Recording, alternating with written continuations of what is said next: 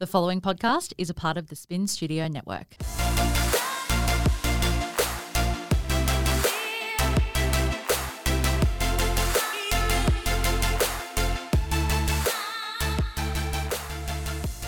Welcome back to Flourish and Fulfilled.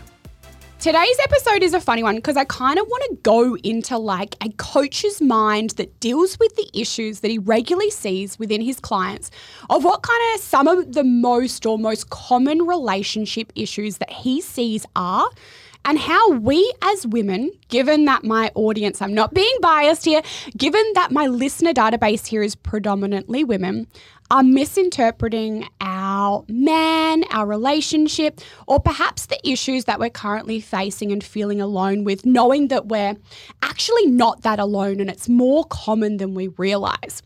So with that, you may already know him. He's very familiar on my Instagram lives, IGTVs, blogs, and he's also previously recorded for Flourish and Fulfilled in regards to the topic of NLP. That is Blake Worrell-Thompson. So welcome to Flourish and Fulfilled, Blake. Thanks for having me, Soph. Now, just to kickstart some of today's episode, do you want to tell the listeners a little bit, just as a quick overview in regards to yourself? And if they wanted to find out more, they can head across to the NLP episode that we recorded together. Yep. So initially, my background was in fitness, where I spent 13 or 14 years. And towards the back end of that, started to kind of want to have a bigger impact on people. So went into NLP as a base, and then from there have gone on to do a lot of studies around relationship, which the Gottman Institute for me has been a real cornerstone of understanding relationships, and those guys have been phenomenal. And then all different modalities and learnings and research when it comes to relationships, men and women, as a result of that as well. Awesome. Now, I always start guests off with Kickstarter or fire questions, but today I'm going to actually choose some questions from my conversation cards that matter. So I'm just going to pull these at random. What do you never want your family to know?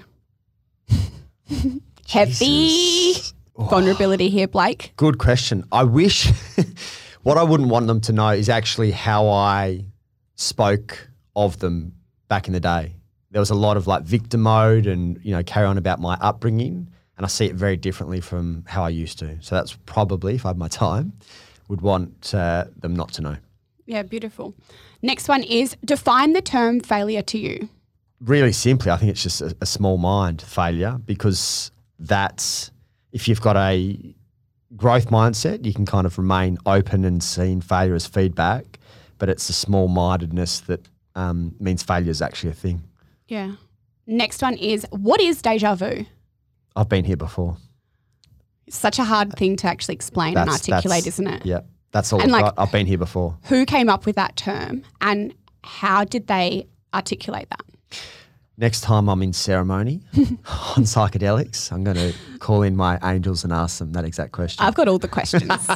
One of my random questions this morning was, in Australia, we have, this is so random and left of field, but we have car manufacturers here in Australia, right? And the speedometer goes to 240 kilometres on a Mazda.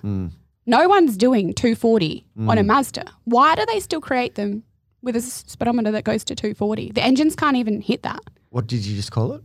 Speedometer? Speedometer. Yeah, that's what it is. That's a good question. Is that not what it is? What's the fastest you reckon you've ever been? I know, and I'm not going to say it because I'll get slammed. But that's a good point. Yeah, let's not talk about that. It's a really great question. Do you know what your attachment style is? Anxious. Do you feel more yourself with other people or alone? More yourself. Alone. I, similar to you, have only realised probably in the last couple of years how introverted I actually am, but live a lifestyle of an extrovert. I got so excited then that I threw my microphone. You know me very well. Yeah. And a lot of people are always shocked by this in regards to me. I am so introverted. Yeah, massively. Yeah. Yeah.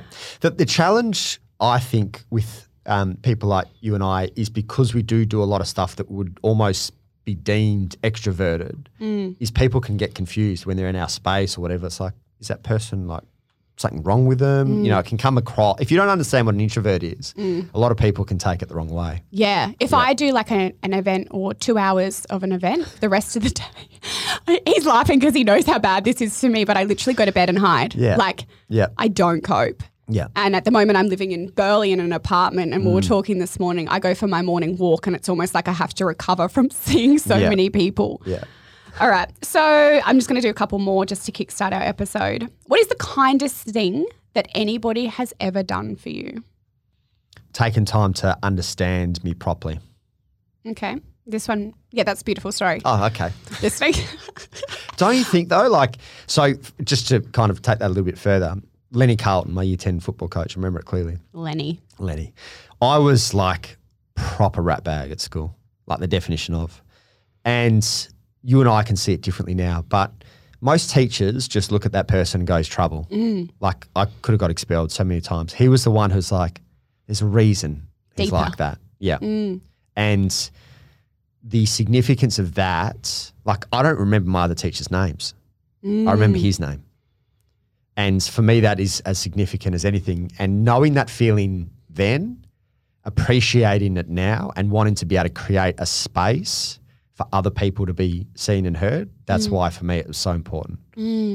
It's incredible how, like, as adults, we reflect back on those greatest teachers. And I know that for me, the people that stand out the most were actually the hardest teachers for me.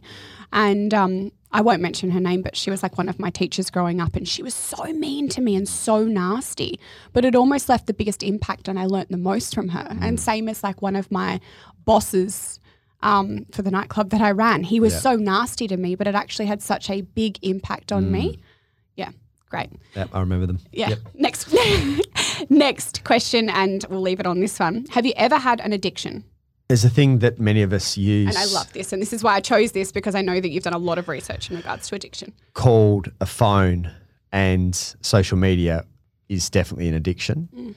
I think a lot more people have addictions than they realise. In fact, guaranteed a lot more people have an addiction than they realise. And addiction's fascinating. Like, even to break it down, Gabor Mate is one of my favourite people around addiction. Doing something that you can't necessarily control, no matter what the consequence. If you think about that, every single fucking person uses their phone in a car. That is a consequence. If you get caught by the cops, you're going to crash. So that for me is blanket that most people have somewhat of an addiction to either social media or their phone. Relationship patterns, alcohol. There's so many addictions out there that people would not even realise are addictions. And alcohol is such a massive one because especially in Australian culture, it's not unusual that a lot of people leave work, go home and smash a bottle of wine every night. And they don't even see that as an addiction. They see that as a normal part of Australian society. So addictions is so much more prevalent than what I think we even discuss or talk about. Did you know that Australians have the highest spend per capita when it comes to gambling of any country in the world?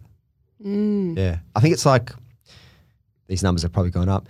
It used to be $1,300 per person per year gambling. I've put a $1 in a pokie machine. Really? Did you win? Yeah, $100. I never went back. Tap out. Wollonga Top Pub had me good. That's a great win. All right, let's kickstart today's episode. So we want to start with the women here.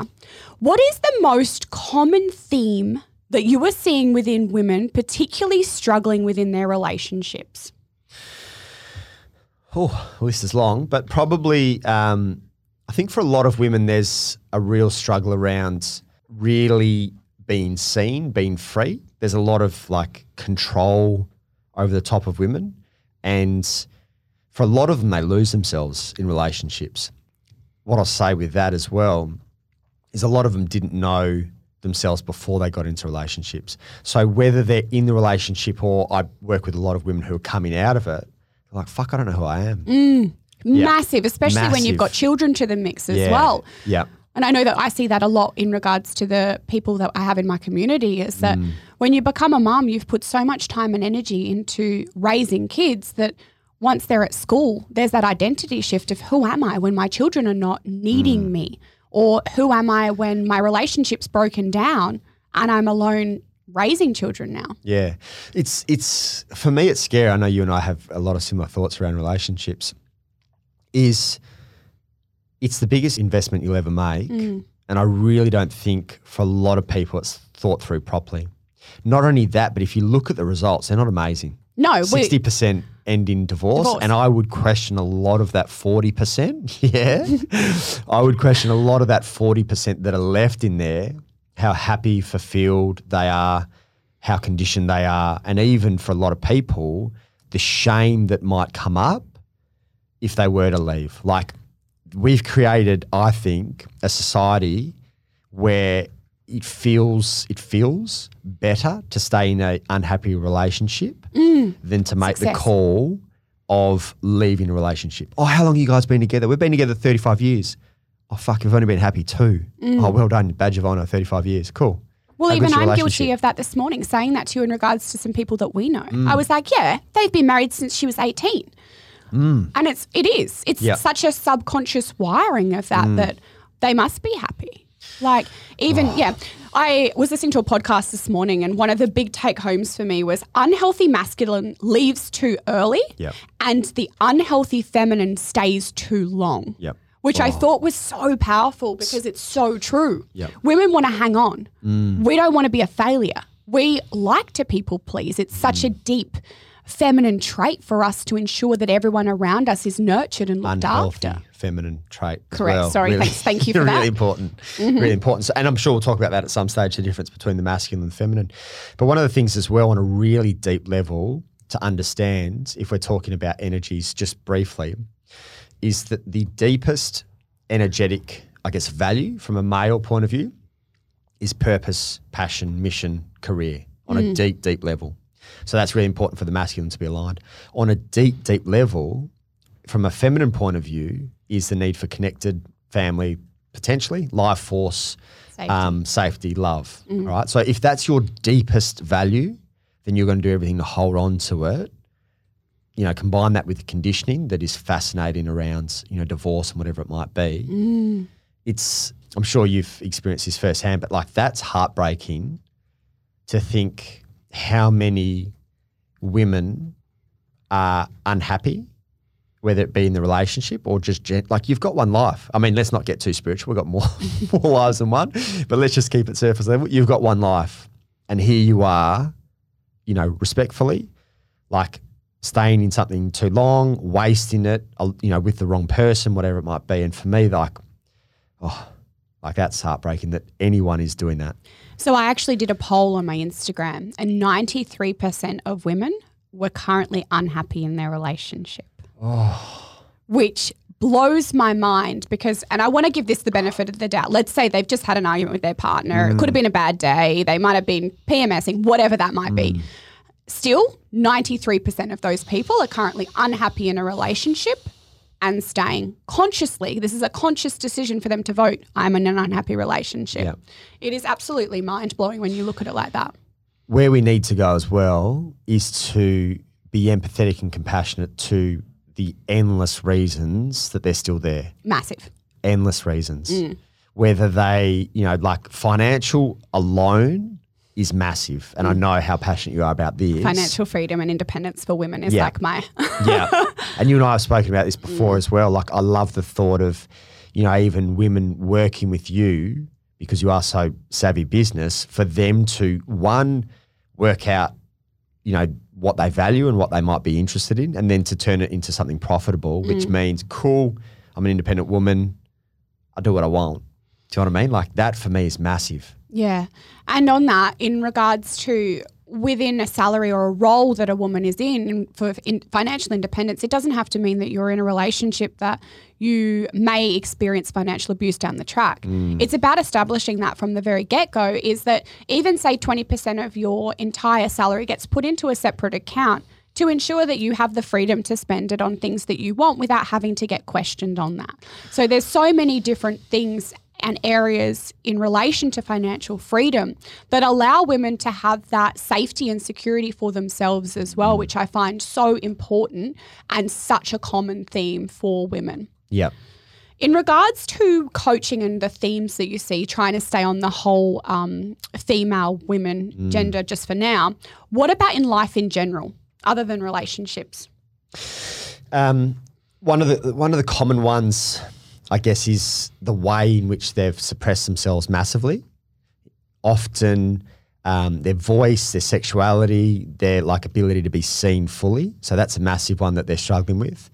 A lot of them, it's, they're in that kind of comparison, compete mode where they're not really focused on themselves, often not knowing who they are on their own.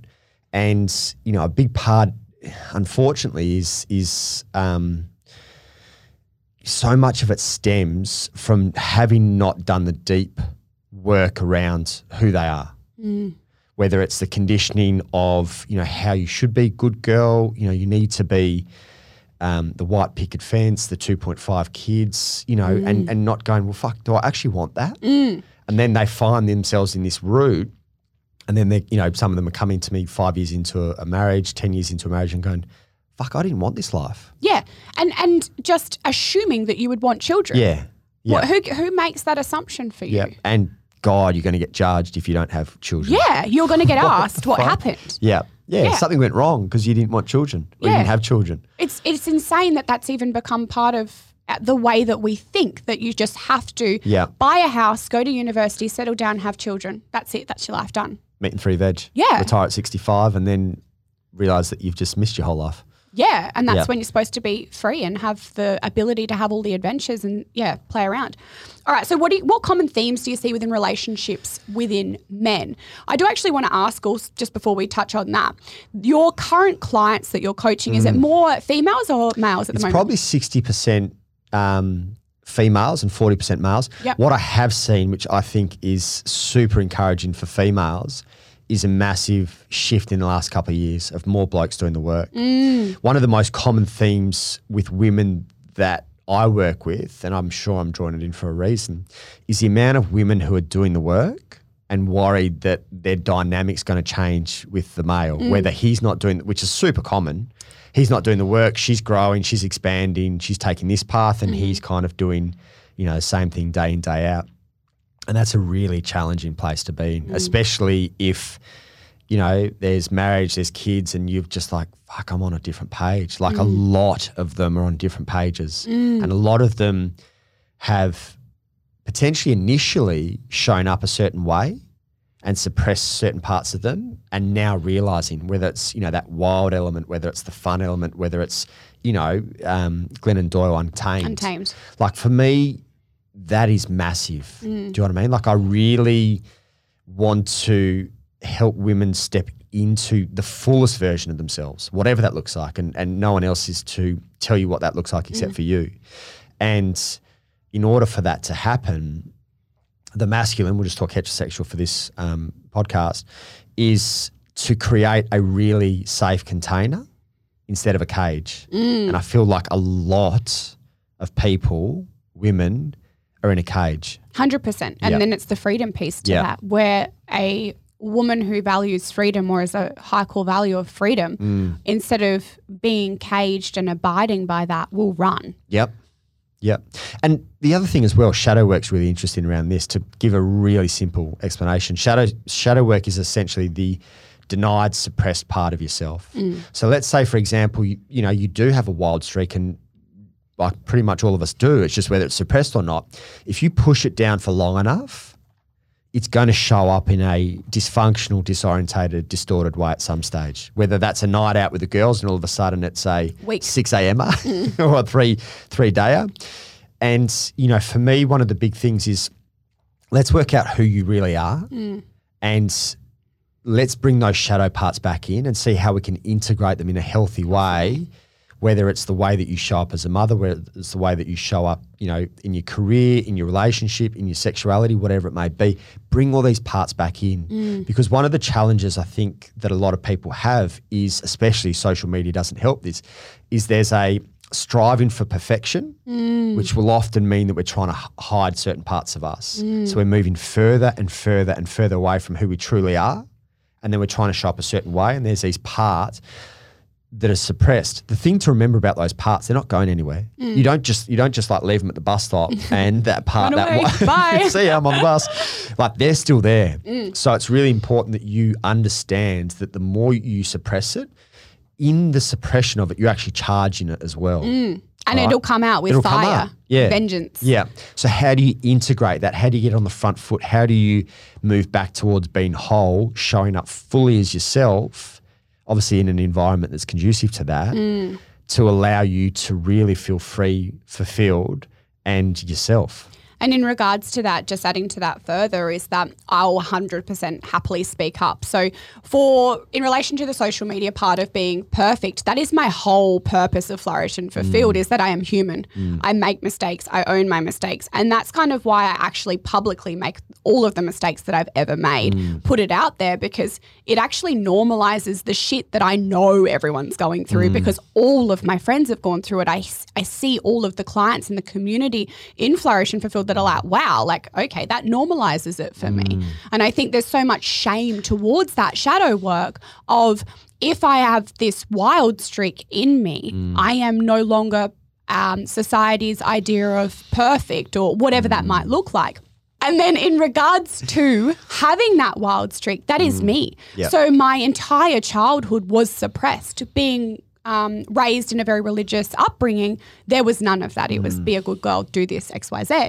And so for me, that does present. And that presents for me as running an absolute muck. And the way that I have had to ensure that I'm not doing things that are self-sabotaging in a healthy way is introduce adventure and fun and freedom into my life in ways that is done in a healthy way, so that that doesn't come out as me running away. So this is the stuff I love. So how did that look, say, 10 years ago? Because I know how big your growth has been over the last 3 years in particular. How did that good girl, suppressed part of you show up even 5 years ago, maybe 10 years ago, to how it would be integrated now? Yeah, well, I would go out and party. And for me, I don't enjoy partying. I'm introverted. I don't actually enjoy going out and drinking. I don't even like the taste of alcohol. But what I crave in that moment is the freedom and the surrendering to not having responsibility. And that's what then I chase. So I chase that feeling of being able to surrender to not having to be responsible.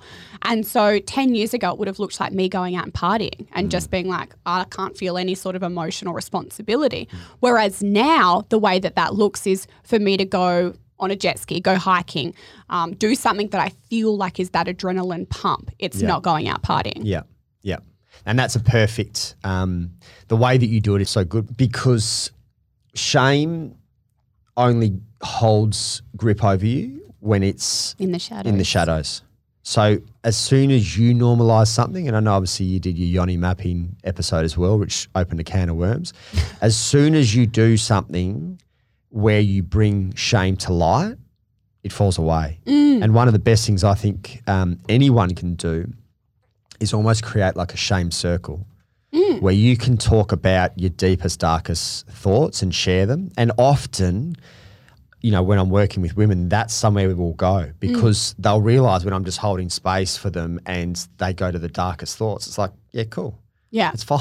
Like, there's nothing wrong with that. That's a thought that you had, or that's a desire that you want to express or look into, whatever it may be. And the right environment is great for you to, again, have that safe container to explore it, or to voice it, and then the shame falls away from it. The media have such an immense power when it comes to shame, because like I've been slut shamed, and that's really, yeah. I got called. Yeah, I know. Thank you, Church Mouse. See, anyone that knows me is like, oh, okay, like I'm definitely not. So for me, it's like it's almost laugh or you laugh. Yeah. So it's laughable. However, they use the term man eater. Jesus, that's savage, isn't it? Yeah. And so, is this recently? Yeah. And like Nath even screenshotted it to me and was like, I'm going to change your name in my phone as Man-Eater. And instead of being really hurt by it, I owned it. And I was like, they think I'm a man-eater. How good. Yeah. Like, and that was a massive piece for me. This is good. So one of the things when it comes to integrating all parts of you is to know that you're capable of all parts. So similar to you is I've been called all different names on social media. And the old me who was trying to show up a certain way and trying to be good Blake, or Coach Blake was the term I got called by my ex-girlfriend, which is very methodical, clean cut, which I'm not really that clean cut, like would be really upset and try to, oh no, I'm not like that. I'm like, yeah, I can be a prick. And most of the time I'm a nice guy. I can be savage and I can be empathetic. Like I am all of it. And that moves, again, if you come after, you say bad things about my, friends, family, then yeah, you may get the absolute savage part of me. And most of the time I'm pretty chilled at the same time. Yeah. All right. So back onto the question I was originally going to ask. I didn't want to move on before we actually went deeper into that. But what is the most common theme that you see within relationships within males? What are the men having issues with from a men's perspective? What's the relationship dynamics happening? I think for men there actually is a desire, and this isn't spoken of, but there is a desire to be seen. They often won't realise that they want to be seen. And, one of the common themes that I've seen is there's lots of talk around women wanting to be seen, but there's very little in that reverse. And a lot of blokes potentially can't articulate it, but there's a desire to be seen in all that they are. Because you've got to remember as well, like, blokes have desires and dreams and everything and want to be supported in that and a space that's really well held. What's really interesting about that is you've got to remember that you can only take someone as far as you've been yourself. All right. So if, for example, if you have some real kind of edgy thoughts and someone's holding that space for you, have they been to that place for themselves before? Because if they haven't, then they may struggle to hold that space for you as well. So blokes are really struggling to feel seen and heard. And, one of the common themes is that a lot of women will kind of, nudge their men our way saying, he can't communicate or he can't speak or whatever. It's bullshit. Like we've seen it time and time again. 9 out of 10, I reckon, blokes, in particular over the last few years that I've worked with, just haven't had the right environment. Like we've found them open up real quick. Yeah. So, while there's a common theme that blokes can't communicate and blokes can't connect, there needs to be a little bit of ownership back on the feminine in terms of creating that real open, safe environment, because blokes will go there if the environment's right. And what I've seen, I've got a lot of good girlfriends who know how to hold that space is, he might be not communicating in your relationship that you've been in for 8 years. Let me put him with someone who I know can hold the space. And within 45 minutes, he's open, fully transparent, vulnerable, communicating in ways that you've never even, seen in that 8 years that you've been with him. The thing about women as well is that in our healthy feminine, we are emotional creatures. And so we automatically go into that emotional state instead of seeing it for exactly what it is. The other thing in regards to men feeling seen, and I know that both of us have studied with the Gottman Institute. So one of the big things with that is going in with a gentle startup. And I think it's like the stats are like 80% difference. Yeah, massive. And so how can women allow their men to feel seen and in what scenario? Do you want to explain the gentle startup and the Gottman Institute? Yeah. So to take it sideways just for a second, one of the most important things to remember is that blokes don't do two things at once very well. So if you're trying to connect with him, especially in the early stages, you might want to create what's called a ritual of connection. And that is essentially organising a specific time each week for connection. So, if you're trying to talk to him when he's had a massive day and he's sitting on the couch with a beer watching the footy or the news, you're going to be pissed off. He's probably going to be resentful. And that level of connection that you're looking for probably isn't going to be reached. So a ritual of connection might be a case of, every Sunday you go for a walk and just talk about the relationship. And it could be that you've got, 4 or 5 different questions that you ask, like, how would you have liked to have been supported this week? What's one thing that you wish you said that, you didn't? Just questions that open that up. And, you know, in the masculine's mind, that's essentially almost like a meeting. You know, there's a meeting at 9 a.m. every Sunday. I've got to be present. I'm not going to have my phone. I'll be there and I'll be open to it. So that's really important to have that ritual of connection. I think at the very least weekly. I mean, if you do it daily, are you about to go there? Sorry, it also stops having, so let's say you don't argue or have any conflict for say 2 or 3 months, right? You're somebody that doesn't have any conflict for 2 or 3 months. But when you have that conflict, you have arguments from 2 months ago when they said X, Y, Z, and you've got an index for that argument and you start bottling it all up, and that causes resentment. Yep. And once you hit that resentment stage, it's very hard to come back from. Yes. And so these rituals of connection allow you to be able to connect on a deeper level. I personally like daily I remember you saying before bed. Yeah. Because especially if you're somebody with an anxious attachment style, before bed, ensuring that you're both on the same page and allowing you both to be able to express anything that happened for that day and being able to move through it in the time when it happened means that in 2 months' time when an argument might present, you're not holding on to shit from 6 weeks ago on a Tuesday morning when you walked out without saying goodbye and it didn't even matter. Do you know what I mean? Yeah. And to take that to the next level, when you talk about resentment, is there something that the Gottman Institute talk about, which is flooding? Great at it. Yeah. You do it well. You do it so well. So flooding is essentially, to simplify it, where you get your heart rate above 100 is the number that they picked. And really what that's saying is that you just find yourself in a heightened state.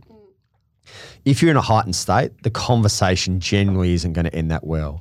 So it's really important, and that, you know, tying that into what you just said, if you've been holding something for 2 months, good chance when it comes up, it's coming up in a heightened state. Oh, yeah. Whereas if you've been holding something for 24, 48 hours, then you're probably not as heightened. So to bring that back to kind of communication, if you're in a flooded state, tap out. Don't continue the conversation. What's really important to understand here is someone's attachment style, because if you tap out and the other person's an anxious attachment style and you haven't communicated that you're taking half an hour, 45 minutes to tap out, and you've got this anxious attached person, they're coming after you. Yeah. Come back. We haven't finished this conversation. Yeah. So that's an important part. You're going to say something. No, so with the Gottman Institute is what they suggest is that if the relationship is on loop, that a 40 to 60 minute window or tap out period is the best possible thing to be able to reconvene to ensure that you both have stopped the flooding. I am like master flooder. As soon as I feel emotionally heightened or triggered, I entirely shut down. My whole body is just like, get me out of this situation. And I go internal. Give me 40 minutes or 60 minutes outside walking and I'm totally fine and present and be able to continue. So it's really important to understand as well how your partner responds and knowing their attachment style. Yeah. So even to go internal, just a trait that you used to do really, I do very well. really well. There's a thing called the 4 horsemen of the apocalypse. And that's essentially 4 don't do's in a relationship. And for me, in a relationship previously, I realized that I did all 4. So did you know that from this checklist, in the first 10 minutes, John Gottman, this is good. in the first 10 minutes of meeting a couple can determine their longevity in 10 minutes from these 4 horsemen. So to talk about them is John and Julie have had the Gottman Institute for 40 years, and I think the experiment is where they put them in a room together and there's a whole bunch of cameras and I think they say something, there's a story around it. This is back in the day, and essentially they say, you know, just kind of convene and interact and whatever. And these 4 things are pretty much just like dead for your relationship. So the one that I was talking about before was stonewalling. And essentially exactly as it sounds, you just shut down. All right. And that is super common. And on a deep psychological level, what actually happens with a lot of people who are stonewalling is that it's actually coming from a good place, because they don't want to say what they're about to say. People pleasing. Yeah. So that then instead of like going savage on someone, they literally just shut it down, albeit not a healthy trait. So that's the first one. The second one is contempt. And to really simplify that is coming across as superior to someone else. And I think from what I've seen and the research that I've done, definitely a more male attribute than females, definitely not exclusive by any means, but a super common one in males. And that's where one of my passions is essentially, or one of the things that also kind of upsets me is seeing how small often women become in their relationship, losing themselves, shrinking and really playing small, as opposed to the man creating a container to allow them to explore every part of themselves and kind of flourish in their fullest version as well, which I think is an amazing environment to create. The third one's defensiveness, which is pretty easy to understand. And the fourth one is criticism. So if you take those four out of a relationship, you're putting yourself in a really healthy position for the relationship to work. When you mentioned before in regards to creating a safe container to be able to flourish, I like to look at the analogy of Nathan and I's marriage, because that was like a decade of me being able to grow entirely into who I am and who I am today in all areas and all elements, not just my self-growth, but also my spirituality, my career, me as a mum. And it allowed me to be able to have that safe container within my relationship to go and do what I needed to do. How many men do you think can support that safe container? 0.1%.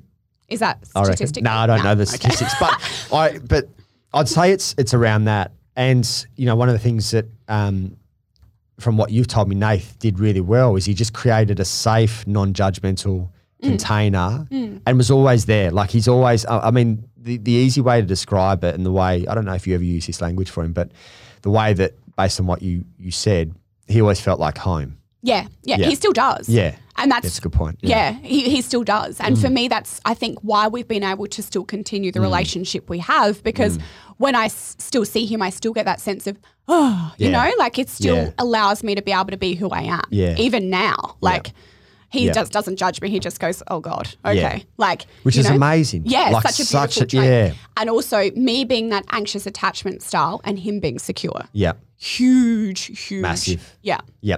So what that will naturally do is bring you more into your secure attachment style, the fact that he's there. The other thing to balance that out, and this is a really interesting theme. Did you ever see Sex Life? The show on, So this is a perfect example of this. And this is where I think a lot of people struggle. Esther Perel talks about this really well, is the desire from the feminine to have safe, secure, stable element within the masculine, and The wild, adventurous, spontaneous element, which I'm sure you've seen and I've seen is so rare for men to have both. They're either like super safe, homebody, like amazing, or they're the wild, adventurous, often fuckboys that go down that path. And very few know how to integrate both parts, but that is what, on a deep level, the feminine desires. Do you feel that Sex Life, this is just on this, do you feel that TV series provoked or encouraged affairs and cheating? I think it provoked a glorified lot it. of anxiety for a lot of people, because for a lot of people they realise because of that guy's massive schlong. that is Do you know how many a weapon. It has to be a prosthetic. And he's an Aussie. Yeah. And they're actually together, which dating is in why real I life. feel that chemistry actually was there. Yeah. I think that show would have brought up a lot for a lot of people. The part where like, fuck, this is my relationship in terms of the marriage. And then the part like for a lot of women around desire in terms of what he created, that desire piece. Yep. What I find fascinating is, and I think you and I have spoken about this before, like that show, 50 Shades, what's the other one, 365? Yeah, that one, that was like borderline rape culture though. Yeah, Sorry. I agree. And what is it about those three that have made them some of the highest rating? Like, take that apart. And I don't want to kind of get shredded for parts of that movie in 365, but there's a reason that those three shows were as popular as they were. Because I don't feel, well, in relation to a lot of it, and I don't know if this is actually relevant, I don't feel that sex is discussed as prevalently as it should be in day-to-day conversation, but it is something that we are all doing. So I do feel like those shows on Netflix being heightened and highlighting that, people want to know it, people want to see it. However, I don't think, in my opinion, they were done in healthy ways. Yeah. I definitely know that for me, I think it was the 365 one. I started watching it with you and Genoa one day. That's right, And I was like, nah, I'm Yeah, it out. wasn't for you, yeah. I was just like, nah, this is not okay. Whereas I know a lot of women who loved that. Yeah. Loved Yeah. it. So I think the other thing that's really interesting to remember is everything that evokes some emotion in you Is a trigger in you. is a trigger 100%. in you. So And I know, like, yeah. So again, not to say that that's right or wrong, but if that's bringing up stuff for you, that's always worth exploring. 100%. Yeah. And I definitely felt like with sex life. Yeah. See, I really enjoyed it as a whole. So anxious because that's my nightmare, that marriage. Respectfully, a boring, I was anxious the whole, I've never had so much anxiety in my life watching a show. How many men do you think went and checked their women's computers after watching that? Like, Yeah. But imagine having it didn't end. Sorry, I fully cut you off, but it didn't end how I thought it was going to end. Yeah. And so at the end, I was like, and I promoted it on social. So I was like, this is so hot and heavy. Like, go watch this. And then I watched the ending and I was like, don't have an affair. I know. While you're at it. Yeah. Maybe don't go back to the big dick guy. Yeah, yeah. But that outcome aside, whatever it's bringing up for you, explore. Yeah. Because if it's a level of what I find fascinating is, and I know you've experienced this in your world through followers and everything as well, is how many women won't communicate their deepest desires. Yeah, 100%. What the fuck is going on? Shame. We are slut shamed from the moment that we are actually, Before that, go further back. Wash your bits. You create disassociation from it from the time mum tells you to wash your bit. Like, what the fuck? Yeah. This is one. I'm not sure. I can't even remember what it was. But one day I did EFT and my sexual shame was back. I can't even remember. I would actually say what it was, but it was when I was 7. And it was so fascinating that was a narrative that I had already told myself from the age of 7. So that was a belief system that I had created. Yeah. And I only remembered that from EFT. So insane that we can already create those belief systems at such an early age. Yeah. All right. So when I'm just trying to, I'm moving along now. Sex life's great, really cool, great. We're moving on. All right. So when you start working with a client that is perhaps a couple and you have a different set of core values for the masculine, the feminine, the woman, the female, and they're entirely different. So let's go. As the male, he has a set of core values and they are freedom. He has, let's go really masculine here, freedom, spontaneity, adventure, fun, right? That's his core values. And hers are safety, hers are security, and hers are stability. So they are polar opposite core values. What do we see here within this relationship dynamic? So this is like a brilliant question because there's a number of schools of thought around this. Dr. Demartini, who loves values, is of the belief that you should search far and wide to find someone who's got very similar values.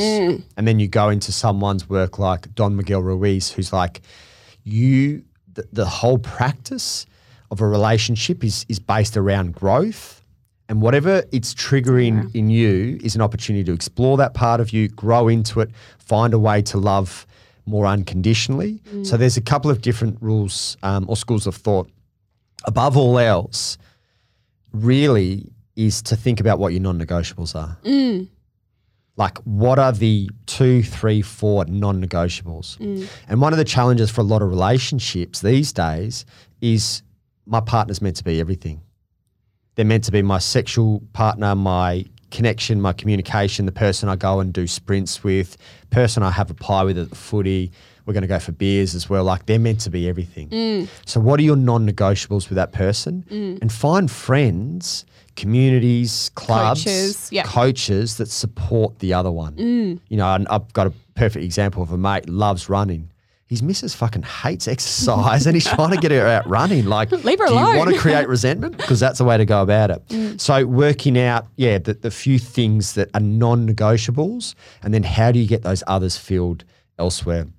And as I said before, one of the biggest challenges for a lot of women, growth, naturally people that, you know, listen to this podcast and reach out to me, naturally we're going to attract people that are big on growth. Right. And for a lot of guys, there's not.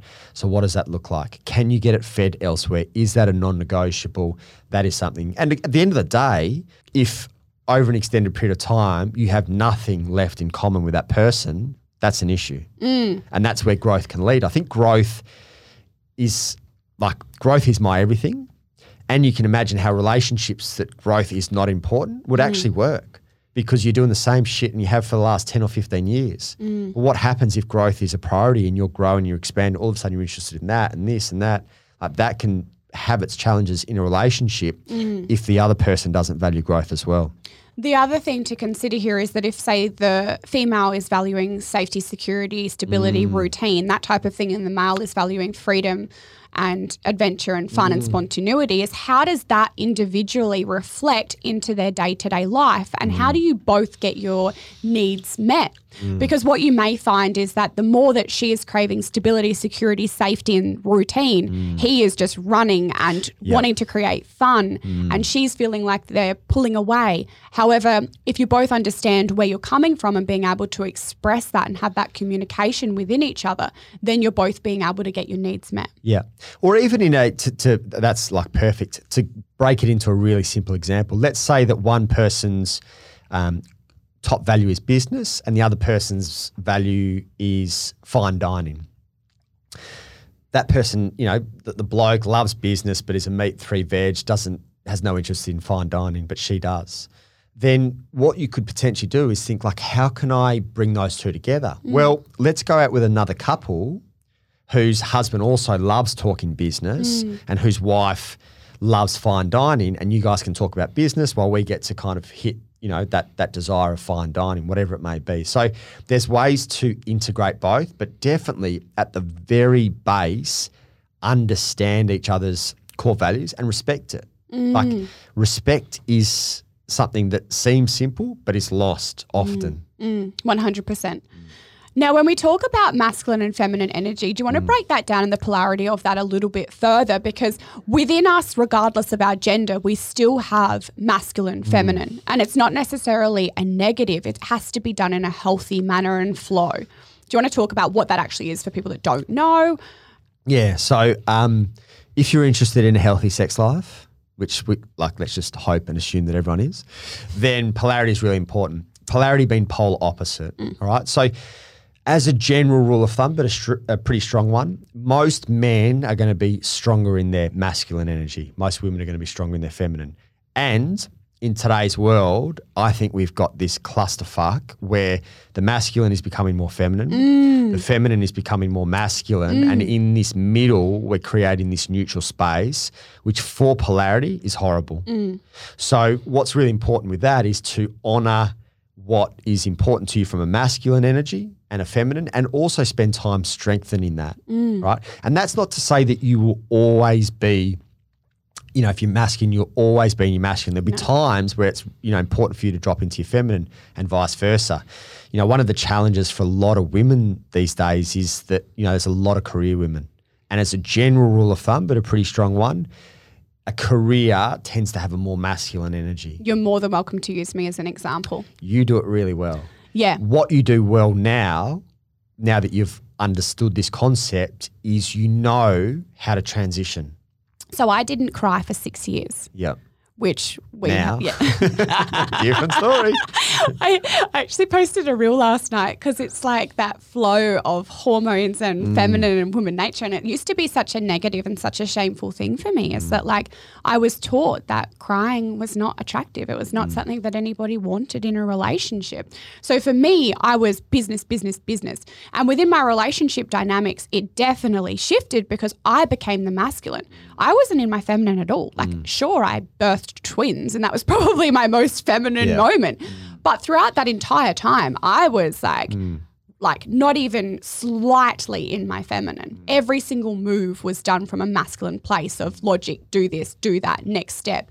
And the dynamics in the relationship then shifted because within that relationship, they took on the role of the feminine. They took on the role of the house person. They took on the role of being that domestic role, which then shifts everything. So their feminine goes up and their masculine decreases.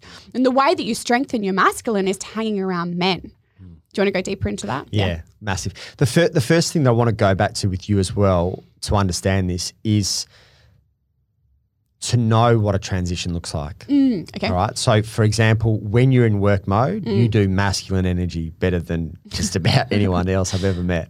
And it works for you. Like you've created what you've created to a large degree because your masculine works really well.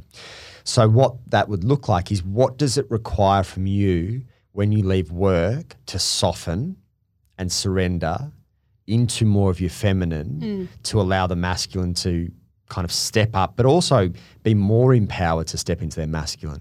To feel held. So for me, that is my entire thing. Yeah. Yeah. So that's really important as well. What was the other part of the question? How can the masculine strengthen their masculine? Yeah. So there's a number of ways.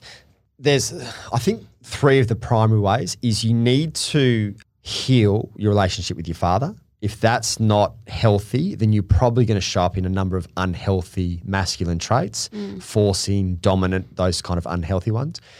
Second one, which is really simple, is to have male friends. And not only just to have male friends, but have male friends that will hold you accountable to a higher standard, encourage you. We call it challenge and champion. So they'll champion you, but they'll also challenge you to step up. Because if you're just going to the pub with males and you're just like, how's your week? Good. How's your partner? Good. Numb. That's bullshit. Like you need to find real, like strong, conscious blokes who are going to kind of like challenge you and have you step up. And the third one is to constantly set yourself challenges. So even being small, that will have you step more and more into the masculine and aligned with your career. Like that's going to be a big part. A famous quote by David Data: if you're not penetrating the world with your purpose, passion or mission, you're not going to penetrate your partner either. I love the word penetrate. You do, I know. It's like one of those moist words. Yeah. And in regards to me not crying for 6 years and being too much in my masculine, that definitely figure out why you are. Yes. And that stems from feminine wound for me. So, So that, and I think you can attest to this as well, a bloke who is aligned in his purpose, passion or mission, you can feel. You can feel his energy, you can feel his spark, you can see that look in his eye, that fire in his stomach, and that's a really attractive trait. The thing as well from a feminine point of view is if you didn't trust your primary masculine role model, your dad, or you are heavy in your career, or you didn't, you've had some bad relationships with the masculine in the past, then don't be surprised if you find yourself stepping more into the masculine almost as a protective mechanism as well. So that's where one of these things, that's really important. We spoke about this earlier. For the masculine to create a space, a super safe space to allow the feminine to surrender. Because if she doesn't feel seen, heard, understood, safe, she's probably not going to surrender into that feminine. So safety is the underlying of everything to that. The other factor in regards to wounded masculine is that it doesn't just stem from our generational traumas or parents or anything. We're now, especially in Australia, we have this massive, toxic, unhealthy masculine energy. And whether we want to acknowledge it or not, the stats don't lie, numbers don't lie. And so we're seeing so much, like DV it's like 93% increase over the last 2 years. Our stats are so alarming. And it stems, we had the founder of Rise Up, and I know that you guys have done a lot of work with her as well, is that she was saying that this actually starts with all of us and it stops with all of us. It's the conversations we have, it's the jokes we laugh at that creates that toxic masculinity. And being able to encourage and also ensure that our children are stopping this generational shift and passing that on to the generations to come. The other point of that and the polarity to that is that masculine energy is not a negative. And we need that.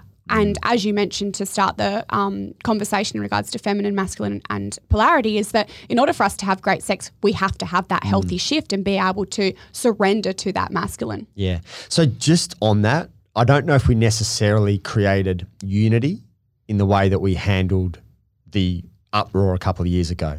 We brought to light the fact... I'm going to give you a book, she said. We brought to light that there's a very big issue, but we also created a lot of division. So for us to understand, like one thing I came to realise about 18 months ago is I didn't appreciate women as much as I'd like to. And that stems from a long way back. So when you're looking at the male landscape, you need to remember that, and this isn't to excuse it, but this is to have insight into where it stems from. It's often stemming from their dad, who stemmed from their dad, and they've been indoctrinated often into this shit patterns and beliefs around the feminine being smaller, inferior to the masculine, and often so deeply imprinted. Like, I didn't realize that. I love women, and I didn't realize until 18 months ago that I thought, like to even say it, that I thought less of it. Till you met me. And we choose our behaviour. Yeah. Regardless of our upbringing, we choose our behaviour. Regardless of what happened to us, we choose our behaviour. So I hear you, and we choose our behaviour. Yeah. So where this starts is an awareness that you've got. Like, I couldn't heal my lack of appreciation until I knew it. 100%. Yeah. And I heard the most beautiful exercise in regards to understanding that masculine feminine wound, where you could get 10 people, you know that one? Yep. So you get 10 people in a room together, the women line up on one side and the men line up on the other side. And you ask a series of questions and you step forward towards each other. And the final question that was asked was, have you ever been sexually abused?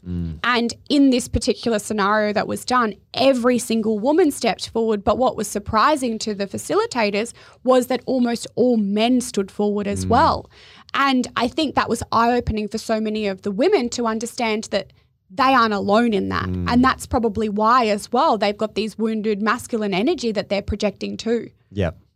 And just, to come back to what Nath does really well and what I think is a, beautiful environment is just to create a safe space that there's a level of accountability, but there's also a level of compassion. Like, whatever comes up. Do you know what I mean? Cool. It's not ideal, in our relationship.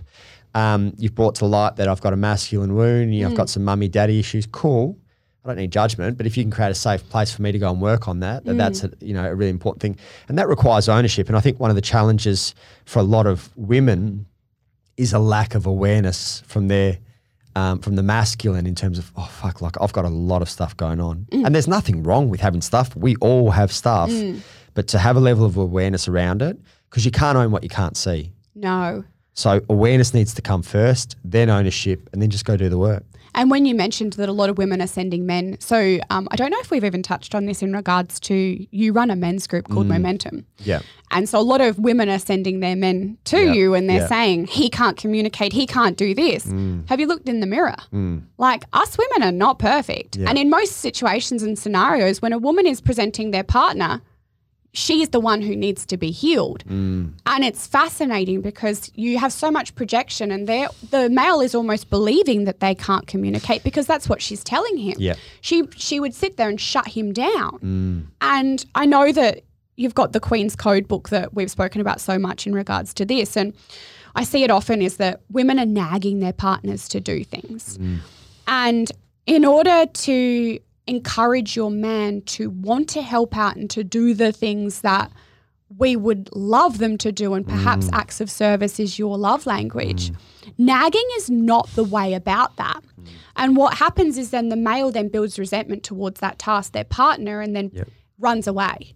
And so in order to build that situation and safe container within the relationship to be able to ensure that both needs are getting met, and also she's not nagging, which is then taking her toll as well to get the outcomes desired. Yeah. It's not like the old ball and chain isn't the ideal outcome. For either. For anyone.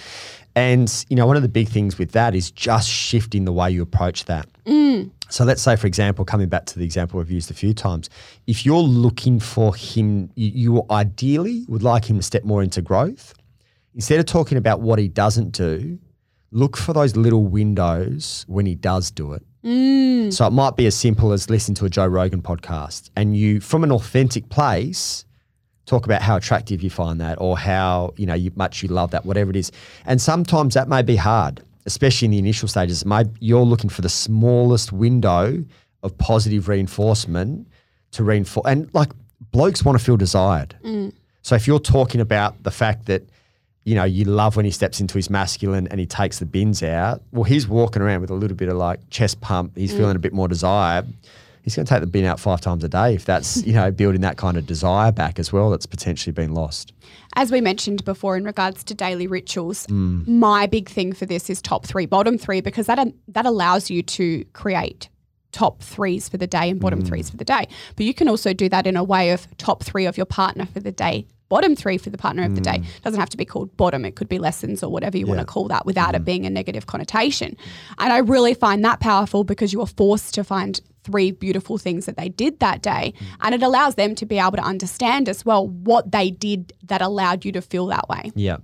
And that's like for me, we spoke about resentment before.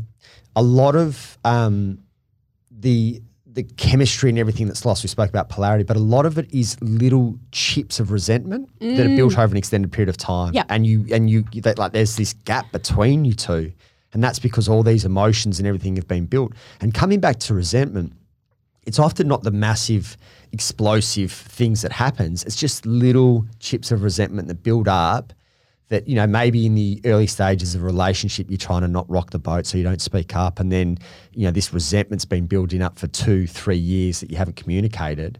And that's completely killed your ability to connect and communicate deeper because you haven't spoken up. So fascinating. Why do you believe, in your opinion and the coaching clients that you've currently got and the couples that you're coaching, why do you believe that people stay in unhappy relationships?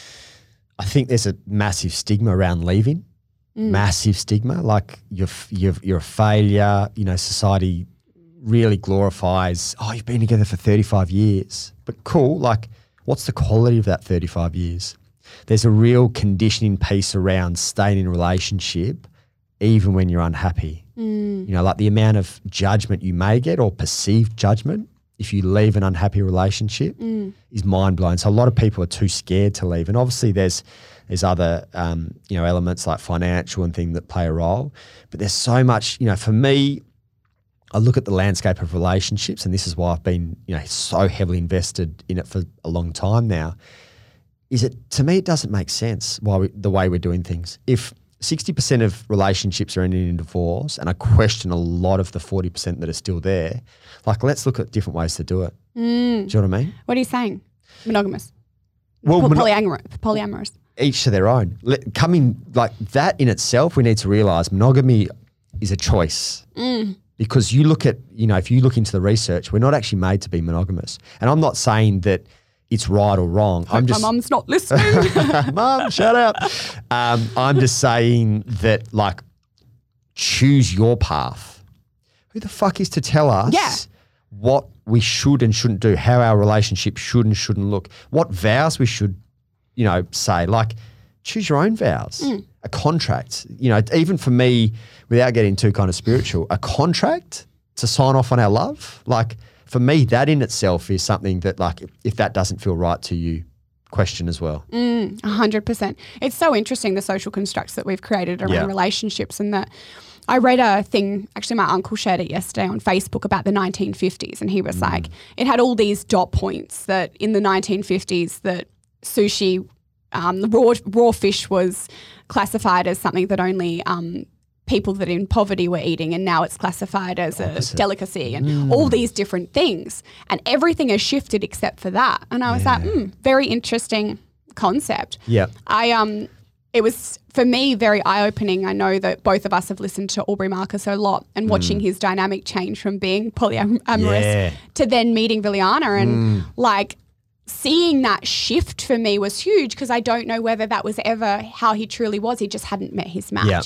And me being such a hopeless romantic, I'm like, oh no, it's just that. Like, but I don't really know, and I like to explore that and ask the questions in regards to that. And that's all I ask, is that, whether it's my kind of NLP background tied in with my relationship work, is strip it all back and work out who you are and what you want, and then follow that. Right and wrong. There's no right or wrong. No. If monogamy is good for you, cool. If poly is good for you, cool. If a throuple, even holistic psychologist got so much shit when she came out and said she was in a throuple.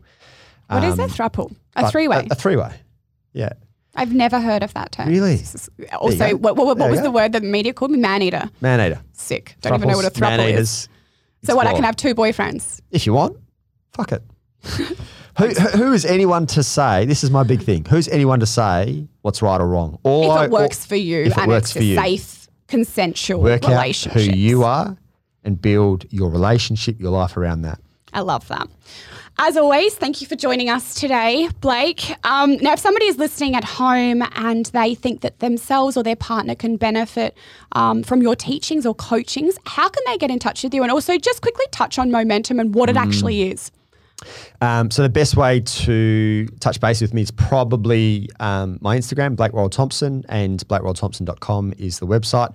And then Momentum is a brand I built with two mates, which is purely for men. You know, one of the things that we saw, or I saw first, and the boys, you know, kind of really started to see it recently as well, is there wasn't and there hasn't been many attractive options for men in terms of the men's work. I thought you were going to say attractive males. I was like, do you want a toot? Hey, you know what? I said, yeah, no, that's not where we're going at all.